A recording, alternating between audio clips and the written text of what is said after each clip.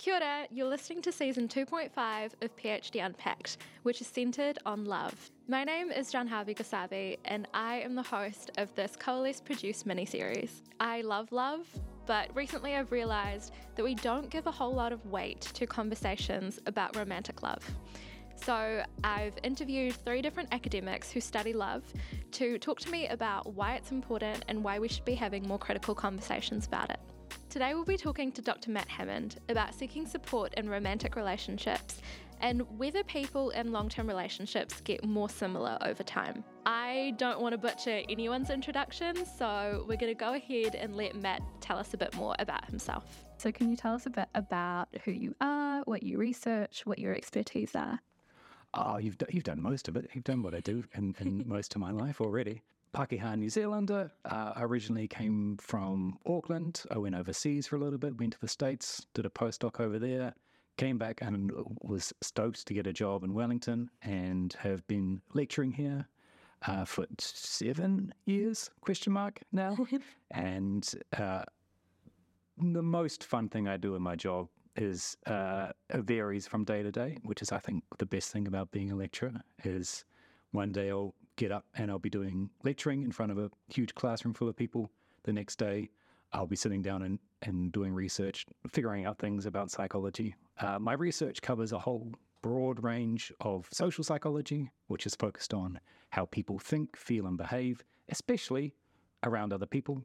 And that's why my specialty is around romantic relationship processes and more generally how we behave in all of our close relationships between friends, family members, and sometimes work colleagues.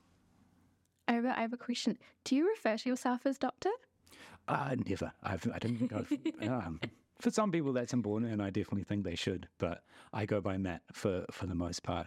But it would be weird if someone walked up to me and said, Mr. Hammond, and I'd be like, hang on, what game are you playing? Mr. Hammond is very like high school teacher. Yeah. Like that's what, yeah. There's a bit of that vibe in it. Okay, we'll go with Matt. So one thing that I'm curious to start off with is psych is a branch of science. And so what I'm really curious about is what is the science behind love? So what, from a scientific perspective, what is the science behind love? That's one of the most difficult questions in the whole world. I guess that's a difficult question in everyday life, right? Is if you were asked by someone, what is love? You just kind of walk away from them, right? There's no way to answer that. Scientifically, it's pretty similar. There is a lot of really good theories about love, but we run into a lot of problems early on with English, because in English, you love your parents and you love your partner and you love pizza. It's the same word. It's the same word, but it's very different. And like loving pizza and loving your partner and loving your parents are completely different things, right? So there's a little bit of murkiness there about how we can study love. And so the investigation of love has taken all of those amazing opportunities and figured out, all right, what happens when we just ask people about love? What do they say? And so there was a huge field about the way that we use the words and in different languages, the completely different words that come out for te quiero in Spanish, like how much you need someone, right? There is a completely different meaning behind it. There's an intensity behind it. Yeah. And in English, we have similar things. We will play around with, do you love them or are you in love with them? Yep. Or are you like in love with them? There are different ways that we play that same game. In some research, I think, which is probably the strongest theory on love, if you were trying to nail down what is love, it's Garth Fletcher's idea, which comes from evolutionary science, and it comes at it from a little bit of a weird angle, which is, think about what happens when you're hungry. When you're hungry, right? Mm-hmm. Doesn't food look better and taste better? Yeah. So there's a thing that's been evolved in us to get hungry when we need food. And when we need water, we get thirsty. Now, love is the thing that draws us towards people, towards relationships. So the thing that propels us towards other people, even though sometimes it's not nice or it's difficult. The thing that says, you know what, if you're a parent and you have to get up in the middle of the night for the child for 100th night in a row, the thing that propels you to do that, that's love. So one of the ideas around love is it's a motivational state, like hunger, like thirst, but one that fulfills the need for belonging, the need for connection with people. So it's a survival mechanism or a survival urge? Yeah, that's a great way of thinking about it. Imagine if human beings weren't interested in other people and we all just wandered around by ourselves. We'd be extinct pretty quickly. Yeah. And that's kind of the idea of where love comes from. In most species that have similar neurochemicals to us when they experience, well, we don't know what they experience, but for animals that have oxytocin receptors in their brains, for example, which is one of the bonding neurotransmitters that humans have as well, those species are the ones that bond and form family units or gangs.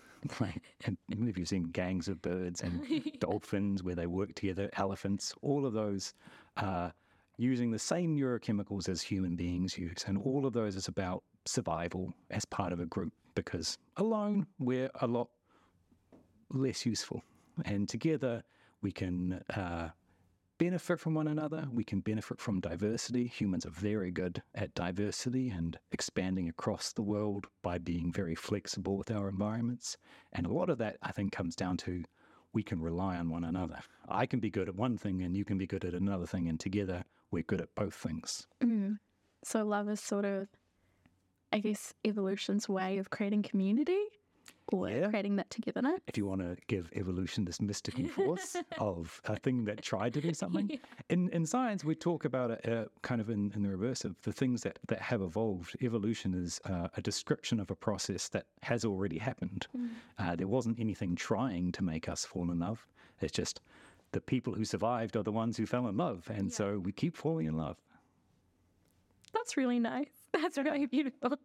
So if that's the science or the kind of theories behind how love has evolved and why love has sort of been selected to continue with, to use like an evolutionary, I think that's me, my year 12 biology coming through. Sounds good. Then how would you compare that to what you understand of the realities of love and of how we actually today experience love?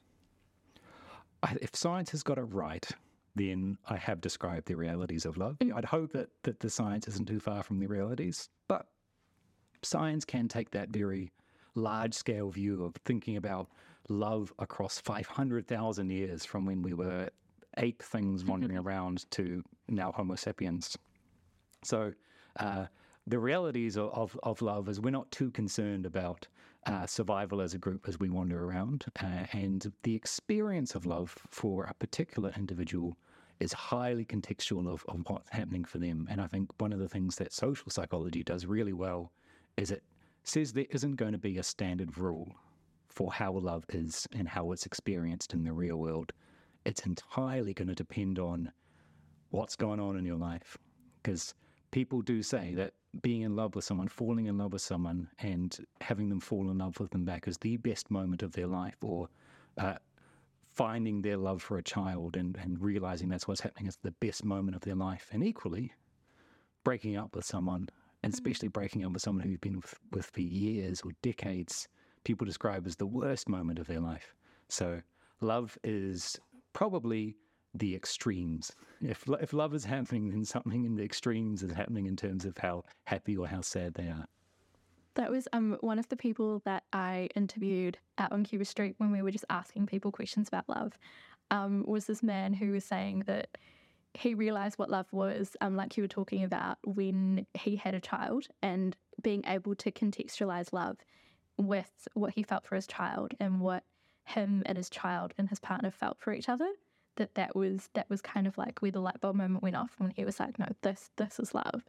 So yeah, and the cliche answer, right, is if you know, you know, and if you don't know, then you don't know. And there is a little bit of truth to that. I think there is so much that happens biologically in your brain when you fall in love. There are just a dump of about 8 different neurotransmitters. If you're curious about it, look up Helen Fisher's biological theory. There's a TED talk and everything, and it is so many neurochemicals that are happening when you fall in love, that sensation of being completely overwhelmed, that you're now obsessed with someone, that you're focused, and the only thing you can think about, staying awake at night, not eating, not sleeping, just thinking about this person, is entirely shared across a lot of people, because there is something that is in our brains that just clicks sometimes, and we go, boom, that's the person. Okay, so like if 16-year-old me who was very obsessive about the boys that she had crushes on, like that is, are you validating that? Are you scientifically saying that this is like a common experience? Yeah, sure. Why Yeah. not? Yeah, that's totally a common experience. Okay, amazing. Because I feel like sometimes we can definitely, particularly when you're young and, you know, people are telling you that you've got all these hormones running around, that you don't really know how you feel, that you're being dramatic is a big one.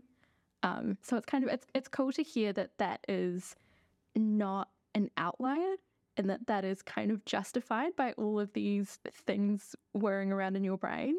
Those hormones are the feelings. So in there, like, all we have in our brains is neurotransmitters. That's all we are. If we get really philosophical and weird about it, we are just electrical signals running around in a little fleshy thing in our heads.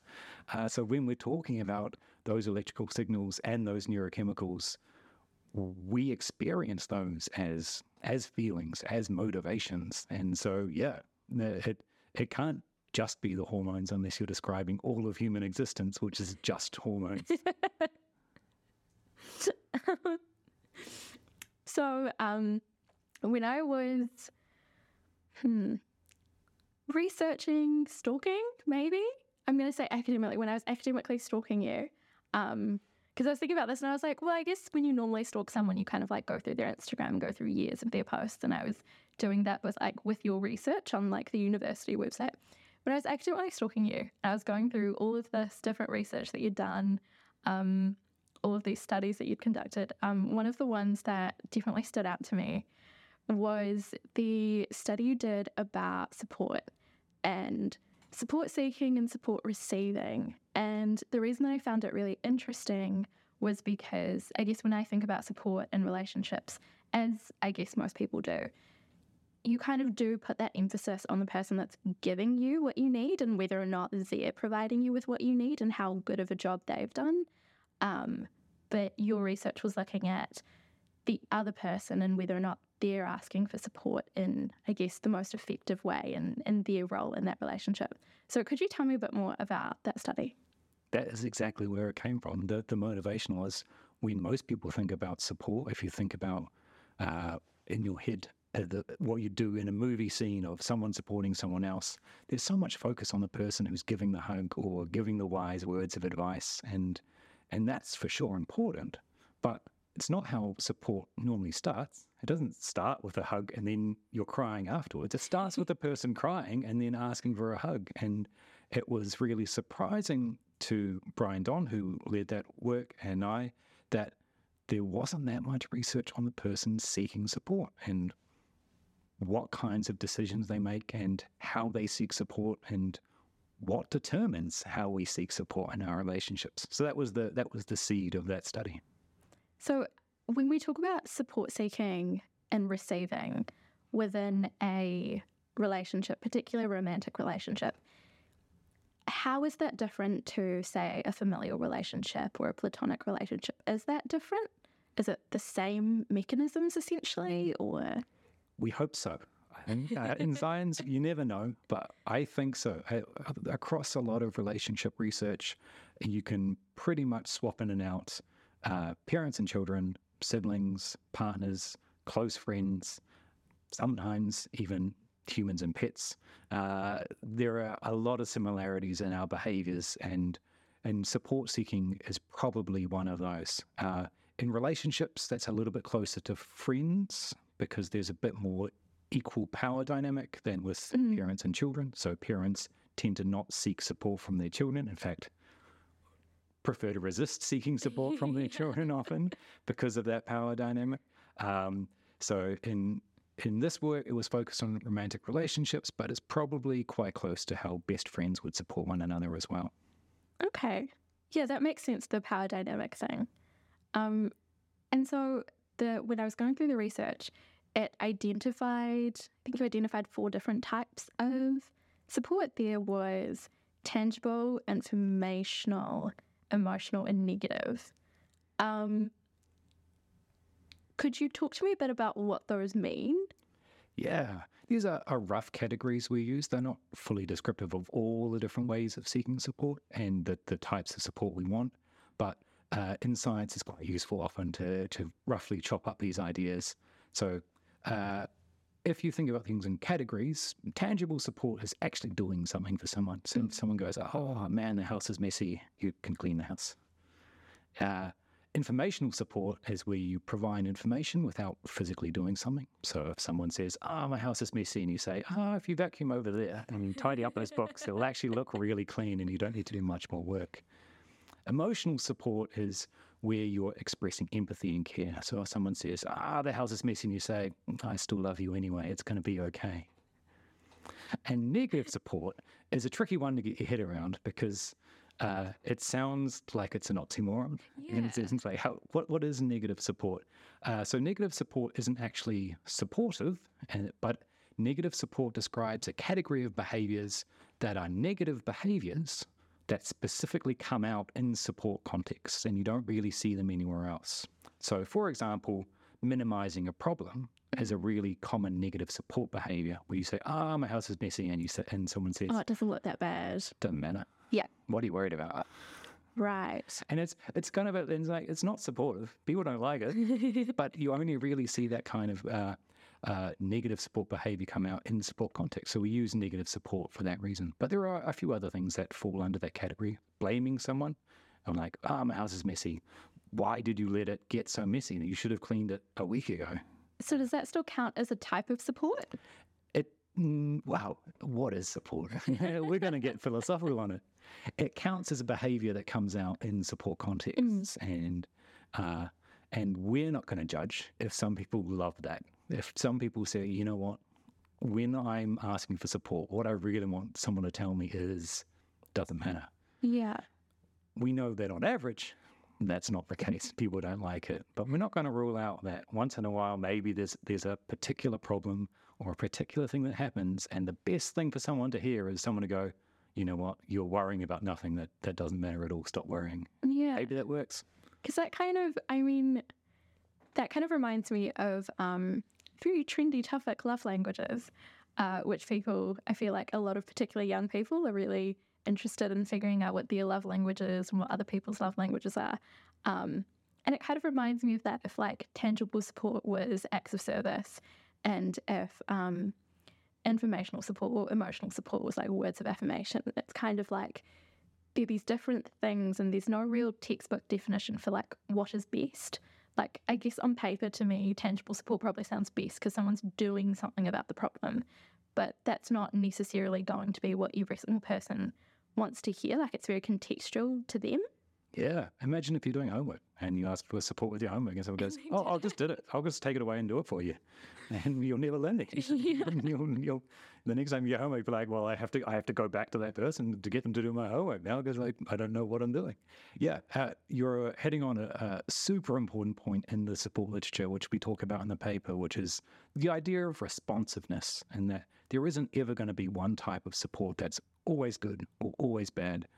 The best kind of support will be responsive, which is to say, what does that person need? Does that person want a hug right now? Does that person want me to listen? Does that person really desperately need advice? And hugging a person who wants advice is going to be bad, and giving a person advice when they want a hug is going to be bad. Yeah. And giving a person who wants a hug, going to be really good. So that's also dependent on my understanding of the person. Yeah. So I can probably sounds logical, but I can give better support to someone who I understand better and whose needs I can sort of gauge better. That's exactly right, which is why the most important support figures in people's lives tend to be their partners, their best friends, and their family. It's not an accident. It's not because we're around them the most. It's because we are hopefully used to seeking support from them. We know what kind of support we'll get from them, and they know what kind of support we want. So I guess on the flip side of that, if you're in a context, particularly looking at the support seeker, where for whatever reason they are needing support from someone that doesn't know them well, that doesn't understand their needs. Was there anything you found in the study about how to ask support when you kind of have to really articulate your needs when the other person isn't really picking up on what you need because they just don't know you like that? Yeah, that's a really cool question. We couldn't get at that in the study because the study started off by looking at people who are already in relationships and saying, yep, I want to participate in your study. We're in a relationship. What we did look at differences in the study that gets at your question is differences in people's autonomous motivation to be in their relationships, which is super scientifically, psychologically jargony way to talk about a concept. So autonomous motivation to be in a relationship, it's really talking about something that everyone will talk about, which is, why are you in a relationship? What is it for? Is a relationship for because you need to be around someone to clean up and give you hugs? Yeah. That would be not a very autonomous reason to be in a relationship, is to effectively have someone who cleans up after you. An autonomous reason to be in a relationship is because with that person, you are building a better sense of yourself. You feel yourself growing and expanding together. You support one another's goals, and you have this kind of mutual trajectory in life. So that would be a super autonomous reason to be in a relationship. How much does it fit with your intrinsic needs? So in the study, we were looking at, hey, that's probably a pretty important difference for the ways that people are going to seek support. Are they in their relationships because they feel like they have to be there, they're stuck there, or it's just a service style relationship, or are they this person who's like, no, we're building together and we're going to be this amazing, amazing couple who are reaching all of our goals together. And we found that was a really important predictor of how people sought support. When people felt like they were guilted into their relationships or stuck in their relationships, they tended to seek support in a really indirect way, which is going to a partner and not laying out what they needed, which would be really helpful to be responsive, but instead indirectly hinting at what they wanted. Or so maybe they were expressing a lot of anger at someone at work and just getting really mad at their boss. Yeah. But what they wanted was someone to be caring and affectionate and hug toward, right? Because they have this emotional need, but what they're expressing is something that is not that conducive to getting a hug as someone yelling about a boss they've had. So on the flip side, people who are in their relationships for super autonomous reasons, they tended to ask support much more directly, which is quite vulnerable, walking up to someone and saying, hey, I'm feeling super stressed and scared right now, and what I need from you is I need you to sit down and tell me it's going to be okay and we're all going to be all right. And that's putting a lot on the line because you really need that other person to say, okay, let's do that. Yeah, not, I don't have time right now. Yeah. Touching what you said before, is there a right reason to want to be in a relationship? Like, you talk about reasons that aren't very autonomous and reasons that are quite autonomous. Is there a right reason? I'd say it's an important way that different relationships are different. And going back or rewinding a bit, diversity in human experience is really important. And I suspect different kinds of relationships need to have different levels of autonomous motivation. So if you're with work colleagues, for example, some of those relationships are going to be very low in autonomy. They're not relationships you have because you want them. They're relationships you have because you have to work with this person because they have that job and you have your job and you've got to do your job.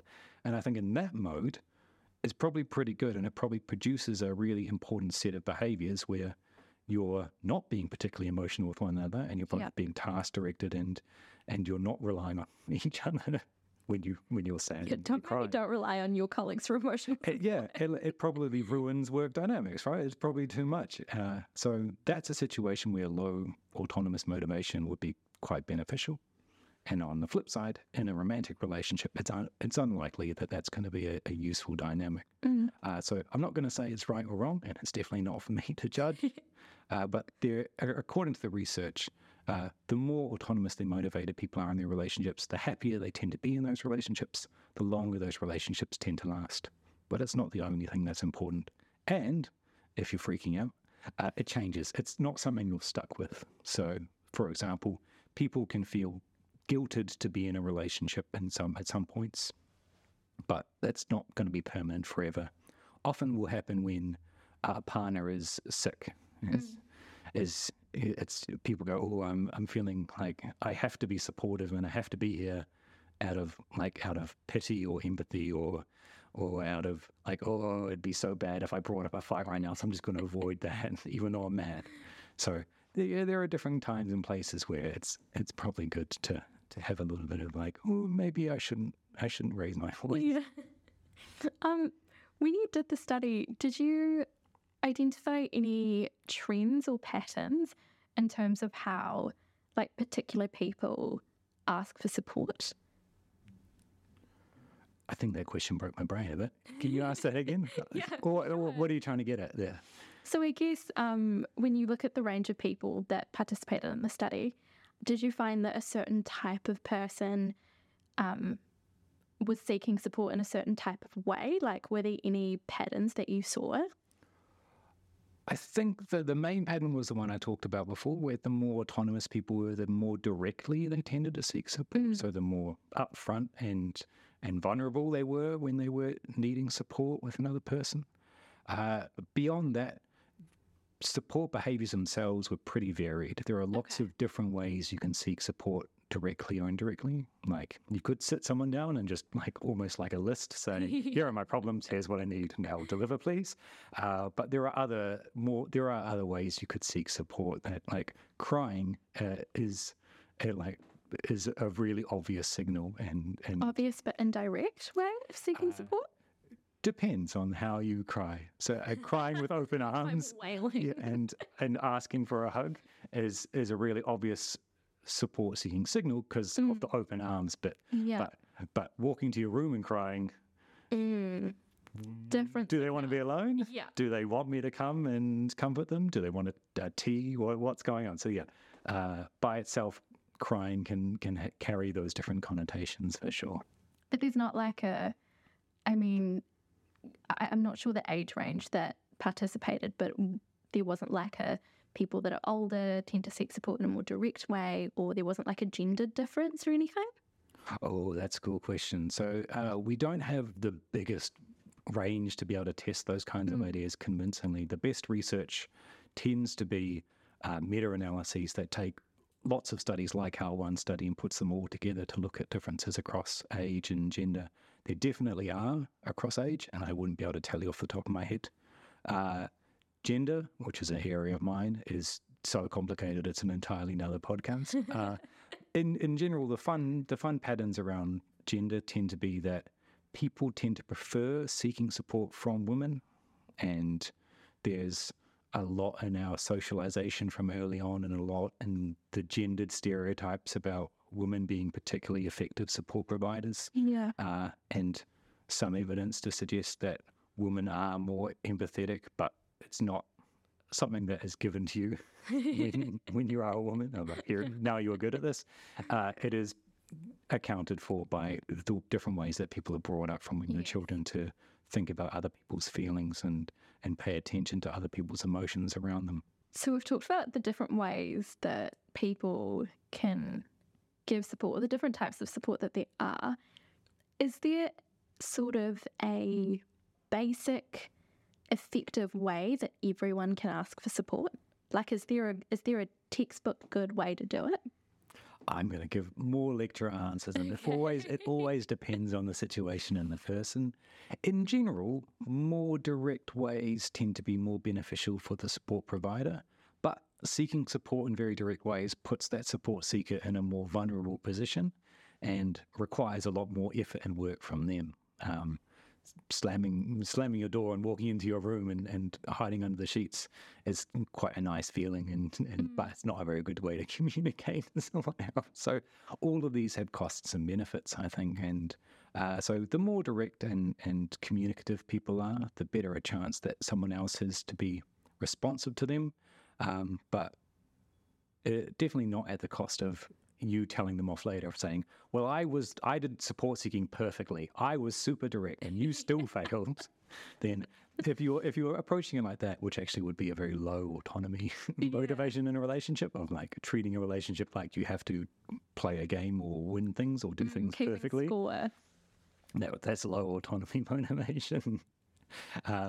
Yeah. So if you had that in your mind when you're seeking support directly, I think you probably might ruin all of the good that comes from it. But in general, I think if you can give a thing that's close to a rule in relationship science, would be that direct things are more beneficial than indirect things.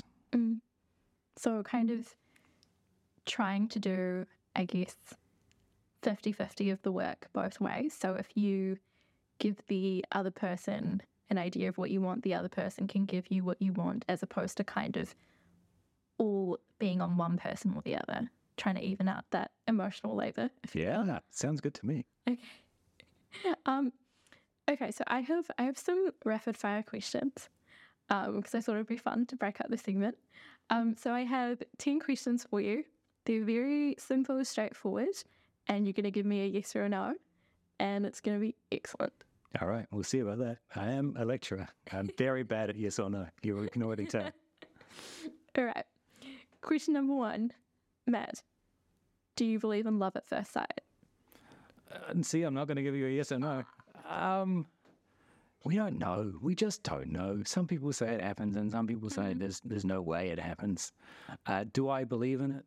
I can't believe in it until I see the data on it. I'm so boring. What a boring scientist That's answer. a very scientist answer. Yeah, I can't just believe something. I got to know. I do want to know though. Good question.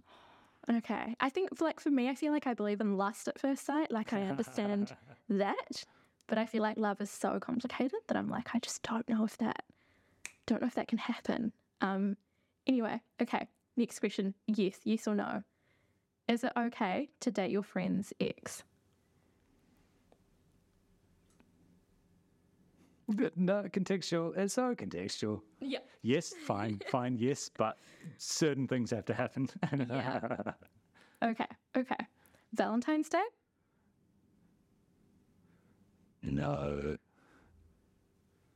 Blind dates? Yes. Marriage proposals in public? No.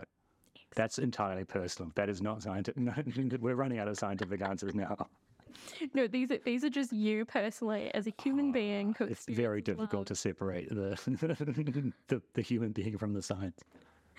Going to bed angry at your partner? No. Okay. Double dates? And that's an air. I'm giving that an air, E-H, air.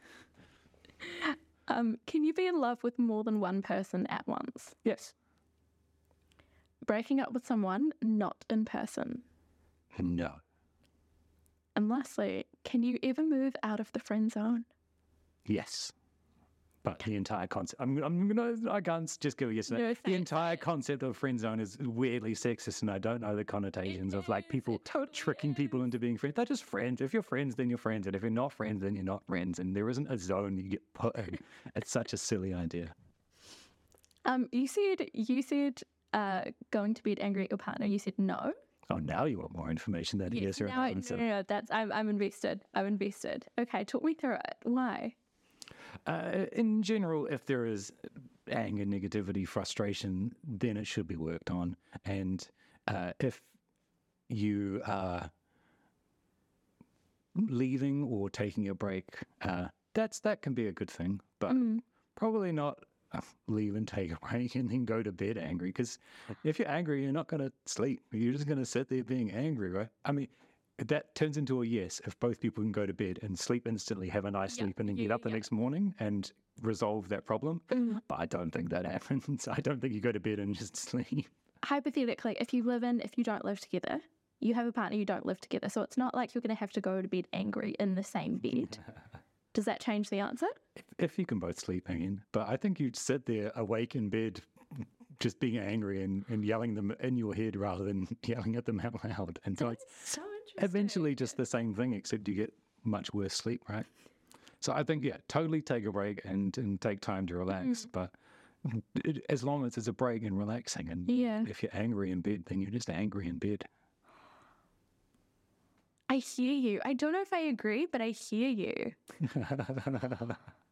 I think I'm on like team take a break, because I think sometimes when you put so much pressure on needing to resolve something in that moment, like that can bring out some really ugly things in people. That's just like my opinion.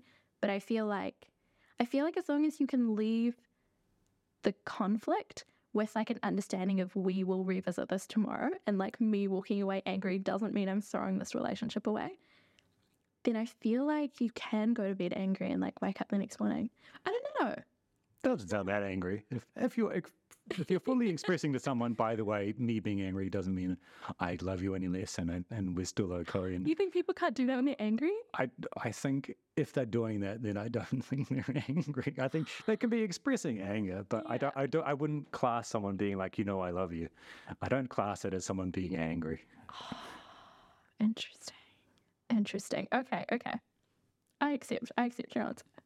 So the other piece of research that you did that I was really interested in was the study on the development of long-term relationships and how people in long-term relationships, whether or not they do or don't become similar to each other over time. And I was really interested in what you found and how that kind of went against what I think most people would presume to be true. So can you talk to me a bit about like the motivation behind that study? Was it to potentially disprove people's presumptions? No, we thought the same thing. We thought the same thing. Everyone thought that when you're in a long-term relationship with someone, over time, you become more similar. You merge into the same person. You lose all of your unique interests and things that make you interesting, and you just become the same person. You become a we thing. You become a we. No, that's very facetious. But there was a general idea in psychology that across time, what we're doing with someone, we're living with them, we're having the same experiences. So if you were to measure people's beliefs, like their beliefs about climate change or their political attitudes or their attitudes about gender and relationships and how happy they are in their relationships, surely those things merge together over time.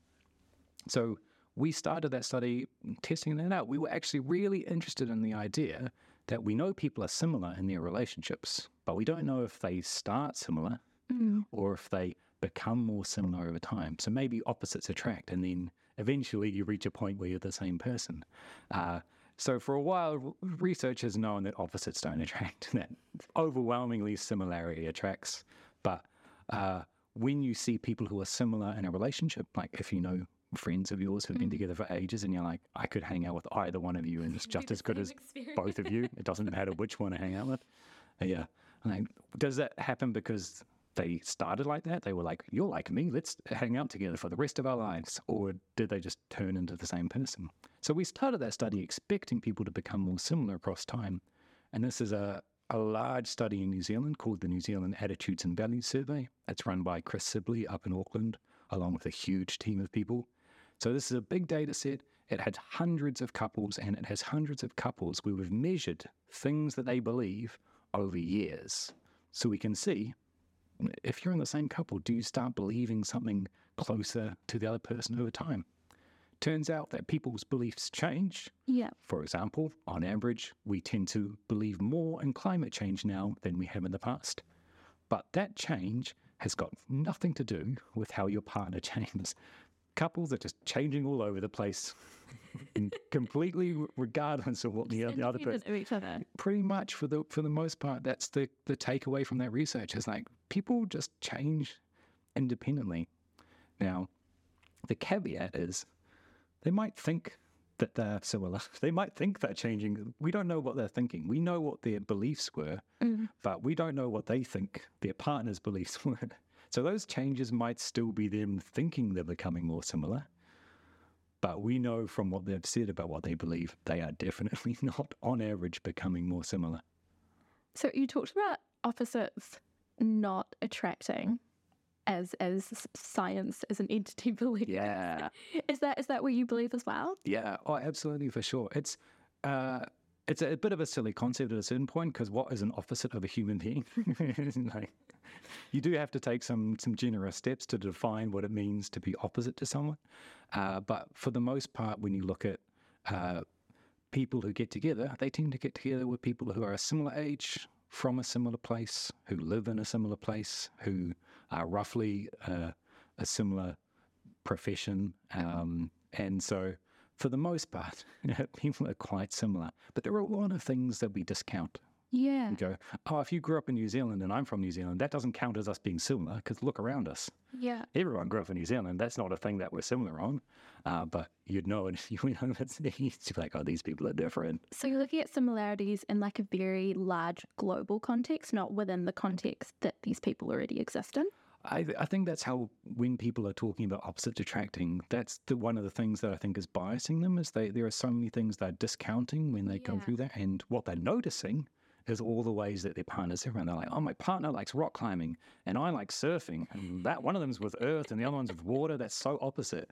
But from the outside, you're like, you're both sporty, active people. You're the same, right? So there are different ways that you could think about what makes someone similar or different. For all of the things that we tend to measure in science, like the big predictors of relationships, like how physically attractive people are, how much they like fun and adventure, how kind and warm and empathetic they are, people tend to be really similar on those traits. So can you scientifically measure physical attraction? Like, I understand there's the whole like the facial symmetry thing, and I get that, but how do you scientifically measure whether like two people are both 6s out of 10? So they might. You just described it. What better way to measure physical attractiveness than the way that everyone describes physical attractiveness? We say, this person over here, 1 to 10 scale, what do you think? And you can ask a lot of people, and people are really consistent. So you can measure how much everyone in general thinks they're attractive, but you can also look at the variability, because it's not that everyone gives the same number, just it averages to something really consistent. You can say, all right, this person gave them a 10, and you're like, all right, they're going to be more attracted. So if you give someone a 10, then it's really likely that you'll be romantically interested in them. But if everyone gives them a 10, it's also really likely you'll be romantically interested in them. So the science can separate out like your personal attraction, as well as we also like people who are generally attractive to everyone else. Objectively good looking. Subjectively, according to everyone? Which is objective, question mark? So I'm specifically curious about how people didn't become more aligned with each other when it comes to their politics. So I'm wondering, is that because they were already quite similar to begin with? Yeah, people are more similar to their partners in their political views to begin with. So the way we kind of talk about similarity is, if you were to compare your political views to your partner relative to your political views with a random person in New Zealand, you're much more similar with your partner on average than just a random person. But that similarity isn't super strong. So if people love correlation coefficients, a correlation of around 0.3 is a moderate correlation. There is a similarity in general, but there's a lot of room to move, and they are by no means exactly the same. And so we fully expected people to become more similar across time. So they didn't. I'm sure there are a lot of conversations. I guess that's one of the main rules, right? Like if you go home for a holiday, don't talk about politics at that. With that one uncle that you have. These are people you've grown up with, and you're definitely not becoming more similar to them, right? Yeah. So how important was it to the people in the study, if you do know, how important was it to them that they had similar sociopolitical views to each other? Great question. The answer is I don't know. I suspect people would say it's quite important to share similar sociopolitical views. But given everyone's in New Zealand, and we probably have a vaguely New Zealand political climate, being more conservative or liberal in New Zealand, you're probably more similar Still very in the center. to other people in New Zealand, right? If you were going to like Southeast Asia or the United States or Africa, all of those words, you're like, oh, I'm probably just more New Zealandy in my politics. Is what most people would say, right? So there is a level of similarity there where I think people have enough to get along with. And then as long as you're not digging in too deep, I think most people don't really think about it that much. In the study, we found that although on average across time, people didn't become more similar in their sociopolitical views, there was a blip where they got a little bit more similar to each other in a single year. And we were a little bit sneaky in our interpretation, because we went, actually, the year where people got a little bit similar, so not a trajectory where they became more similar consistently, but 1 year where they were a bit more similar than normal, was an election year. And we thought that probably meant that means that people are probably talking about politics. Yeah. Maybe if you're talking about politics with a close partner, that's the first time you're actually realizing what their views are, and you probably change a bit to be a little bit more like them. Okay. Because you're sitting at the dinner table sort of articulating why you feel the way you feel, and the other person is doing that back, and you're kind of seeing that reasoning with each other. And you do change your mind a bit, I think. And so it suggests to me that it is important that people hold similar political views to their partner, but most of the time, they're probably just assuming they do and not even questioning it. They're probably, yeah, my partner thinks the same as me, right? I mean, and you would probably do the same if you thought about close people in your life. You'd just say, yeah, they hold the same views as me, right? See, I find it so interesting because, so I also went to Hiringa Victoria University of Wellington, and I found that, like a lot of people, university was kind of the first time that I had been politically awakened, and I was, it was the first time that I was old enough to vote, and so I had the ability to engage in democracy, and so I cared more and I learned more, and I was around other people that cared as well. And there were so many young people, myself included, who really, really cared whether or not they were politically aligned with the people that they were romantically associated with. Like, I've seen many a Tinder profile where it was so obvious who this person voted for, what their socio-political beliefs were. And it was kind of a way of weeding people out of like, if you don't see eye to eye with me on this, this is a non-starter. So I find it really interesting that, that in other cases, people do very much so assume that if we're aligned and if this relationship works, then of course we kind of believe the same thing. Yeah. I mean, it's a lot easier to say no on Tinder than it is 16 years into a relationship to be like, actually, you know what? I don't like who you voted for, so see you later. It is a dinner table at a family holiday kind of situation where you're like, I guess this is just not going to be a topic that I bring up again.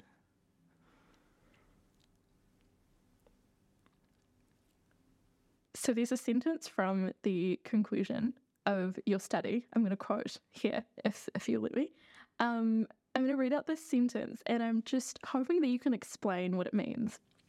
So the sentence is, these findings are consistent with the theory that people converge with perceptions of their partner rather than converging towards the same understanding of themselves and the world.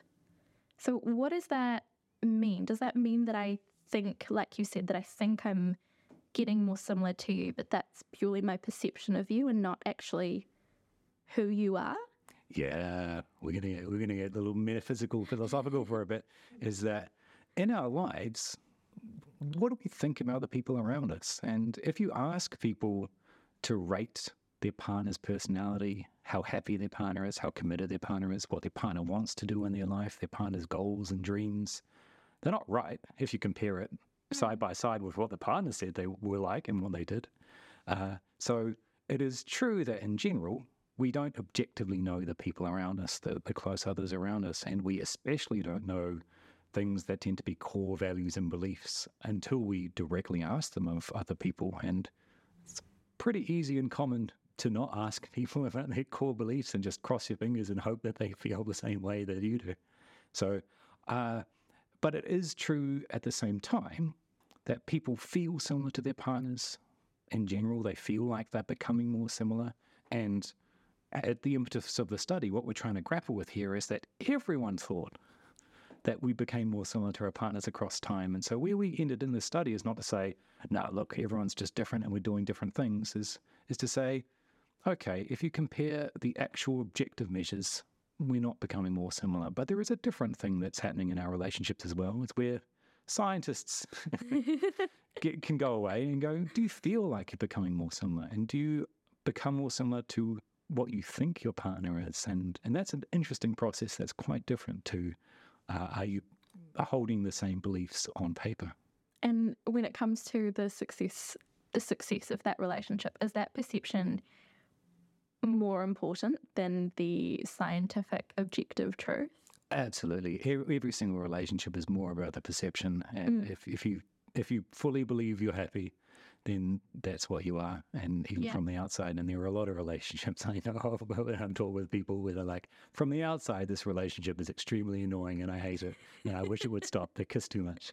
But from the inside, that's the best thing ever, right? And so I guess if we're being fully fair psychologically, both of those things are true. It's the best relationship and the worst relationship, fully depending on who the perceiver is.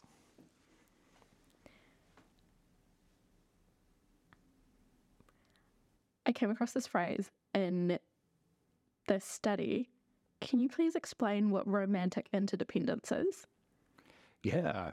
Romantic interdependence is a really important concept in relationship science. Interdependence more generally describes the fact that human beings are not independent. If you are around someone who you're close to and they are very happy, guess what you are? Happy? You're happy. You're a little bit more happy than you were if you were not around them. So this is a really interesting challenge psychologically when researchers are coming along and we want to know things about people. If I want to ask you how happy you are, part of your answer is not actually how happy you are. It's how happy you are because of the other people around you. So it's more about how happy they are. So when we're doing these kinds of studies, we can't just ask a single person what they believe, because their beliefs are made up of the beliefs of other people around them, and how they feel is made up of their relationships with the people around them. So romantic interdependence describes the fact that when you're in a relationship, there is going to be fundamental things that are the same because they've been influenced by the same thing, they've come from the same place. So if you walk home and your kitchen is flooded because the dishwasher's exploded and you're both grumpy, that's an experience that you are sharing. There is interdependence in what caused it. And then when you're both grumpy and you both turn at each other and you both blame the other person, you are magnifying that grumpiness, and it's magnifying because it's magnifying. And so you get what would be a really messy thing to measure if you were just trying to be like a pure physicist and say, let's isolate every single thing in this experiment, just take this person out of their entire situation and put them in a completely white box and study their behavior. We wouldn't be able to study their behavior anymore because their behavior wouldn't be real. There'd be nothing to study because you've taken them away from every single person. This is one of the fun challenges of psychology is how do you even study some of these things when there are so many influences? Yeah. With all of this studying and sciencing and analysing you've done, how has it impacted your own life and your own, I guess, romantic experiences? Do you find yourself having your scientist brain on? Or are you able to switch that off, or is that always something that's happening? I have no idea. And part of this is, it's the question I get the most is when you study this, do you just go home and have fights, but you're reading from a textbook? My typical answer is this, is medical doctors still get sick, right? Like just because you know about medicine, it doesn't prevent you from being sick. When you're sick, you're probably just a lot more annoying to deal with because you know all of the terminology. And I think that's probably true for relationship scientists as well, is they're probably just much more annoying to deal with because they know all the terminology. In reality, I think I became a psychology researcher because I was already like that. I don't think psychology made me You just built that really care about relationships, and I think that's probably why I loved psychology, is because that's the kind of thing I wanted to learn about and know more about. So too chicken and eggy of an answer to know for sure.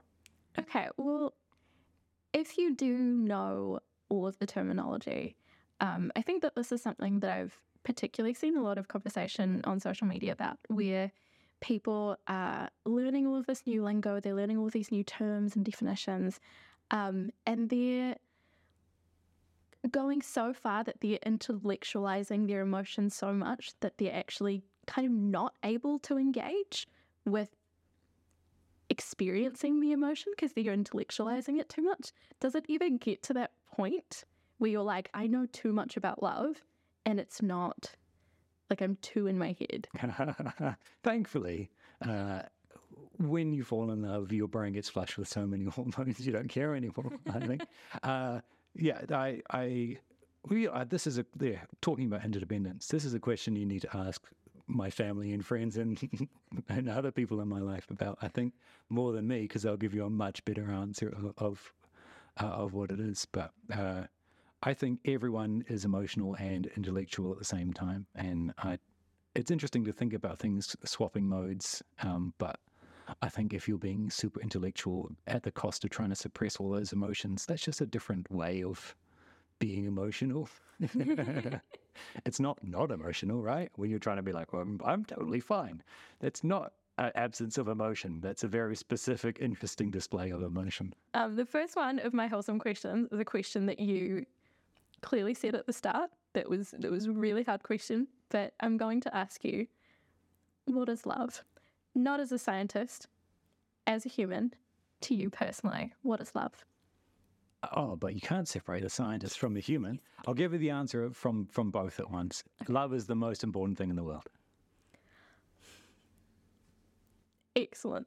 My second question is, if you, as a relationship scientist, if you were going to describe a happy and healthy and flourishing romantic relationship, do you have like what are 3 words you would use to describe the best romantic relationship? Empathetic, responsive. There you go. There's psych jargon that you can learn today. One more. I think empathetic and responsive covers a lot. Yeah. Fun. We love fun. God, I was really hoping you were going to say that. Excellent. And my last question is, if whoever is watching or listening to this, if they have a significant other of some variety, what's one thing that they could do for them or with them to kind of better their relationship? Oh, I'm not a counselor. I don't know. I'm not going to tell people how to live their lives. I sit in a room and I think about relationships for 8 hours and I write long pieces of information. So I'm probably the last person you need to ask that. If someone is distressed and stressed out, awesome to see a therapist. And if you're not distressed and stressed out, you're doing a great job. Good on you. It can be hard sometimes. So thumbs up from me. Excellent. Yeah, I think that's pretty much us. Do you want us to do thank you? Yes, excellent. Okay. I think that's pretty much us. Thank you so much for making the time. I really, really appreciate this. I am both here to help other people think academically about love, but also just because I have many personal questions. So this is really, me being here is very self-centered of me. And I've learned a lot. So I really appreciate you making the time. Thank you. It's been fun. Yay. You can look us up on Instagram, TikTok, Facebook, YouTube, wherever it is that you doom scroll your life away. And if you want to see more of me, you can head to Instagram at Goddess by Night.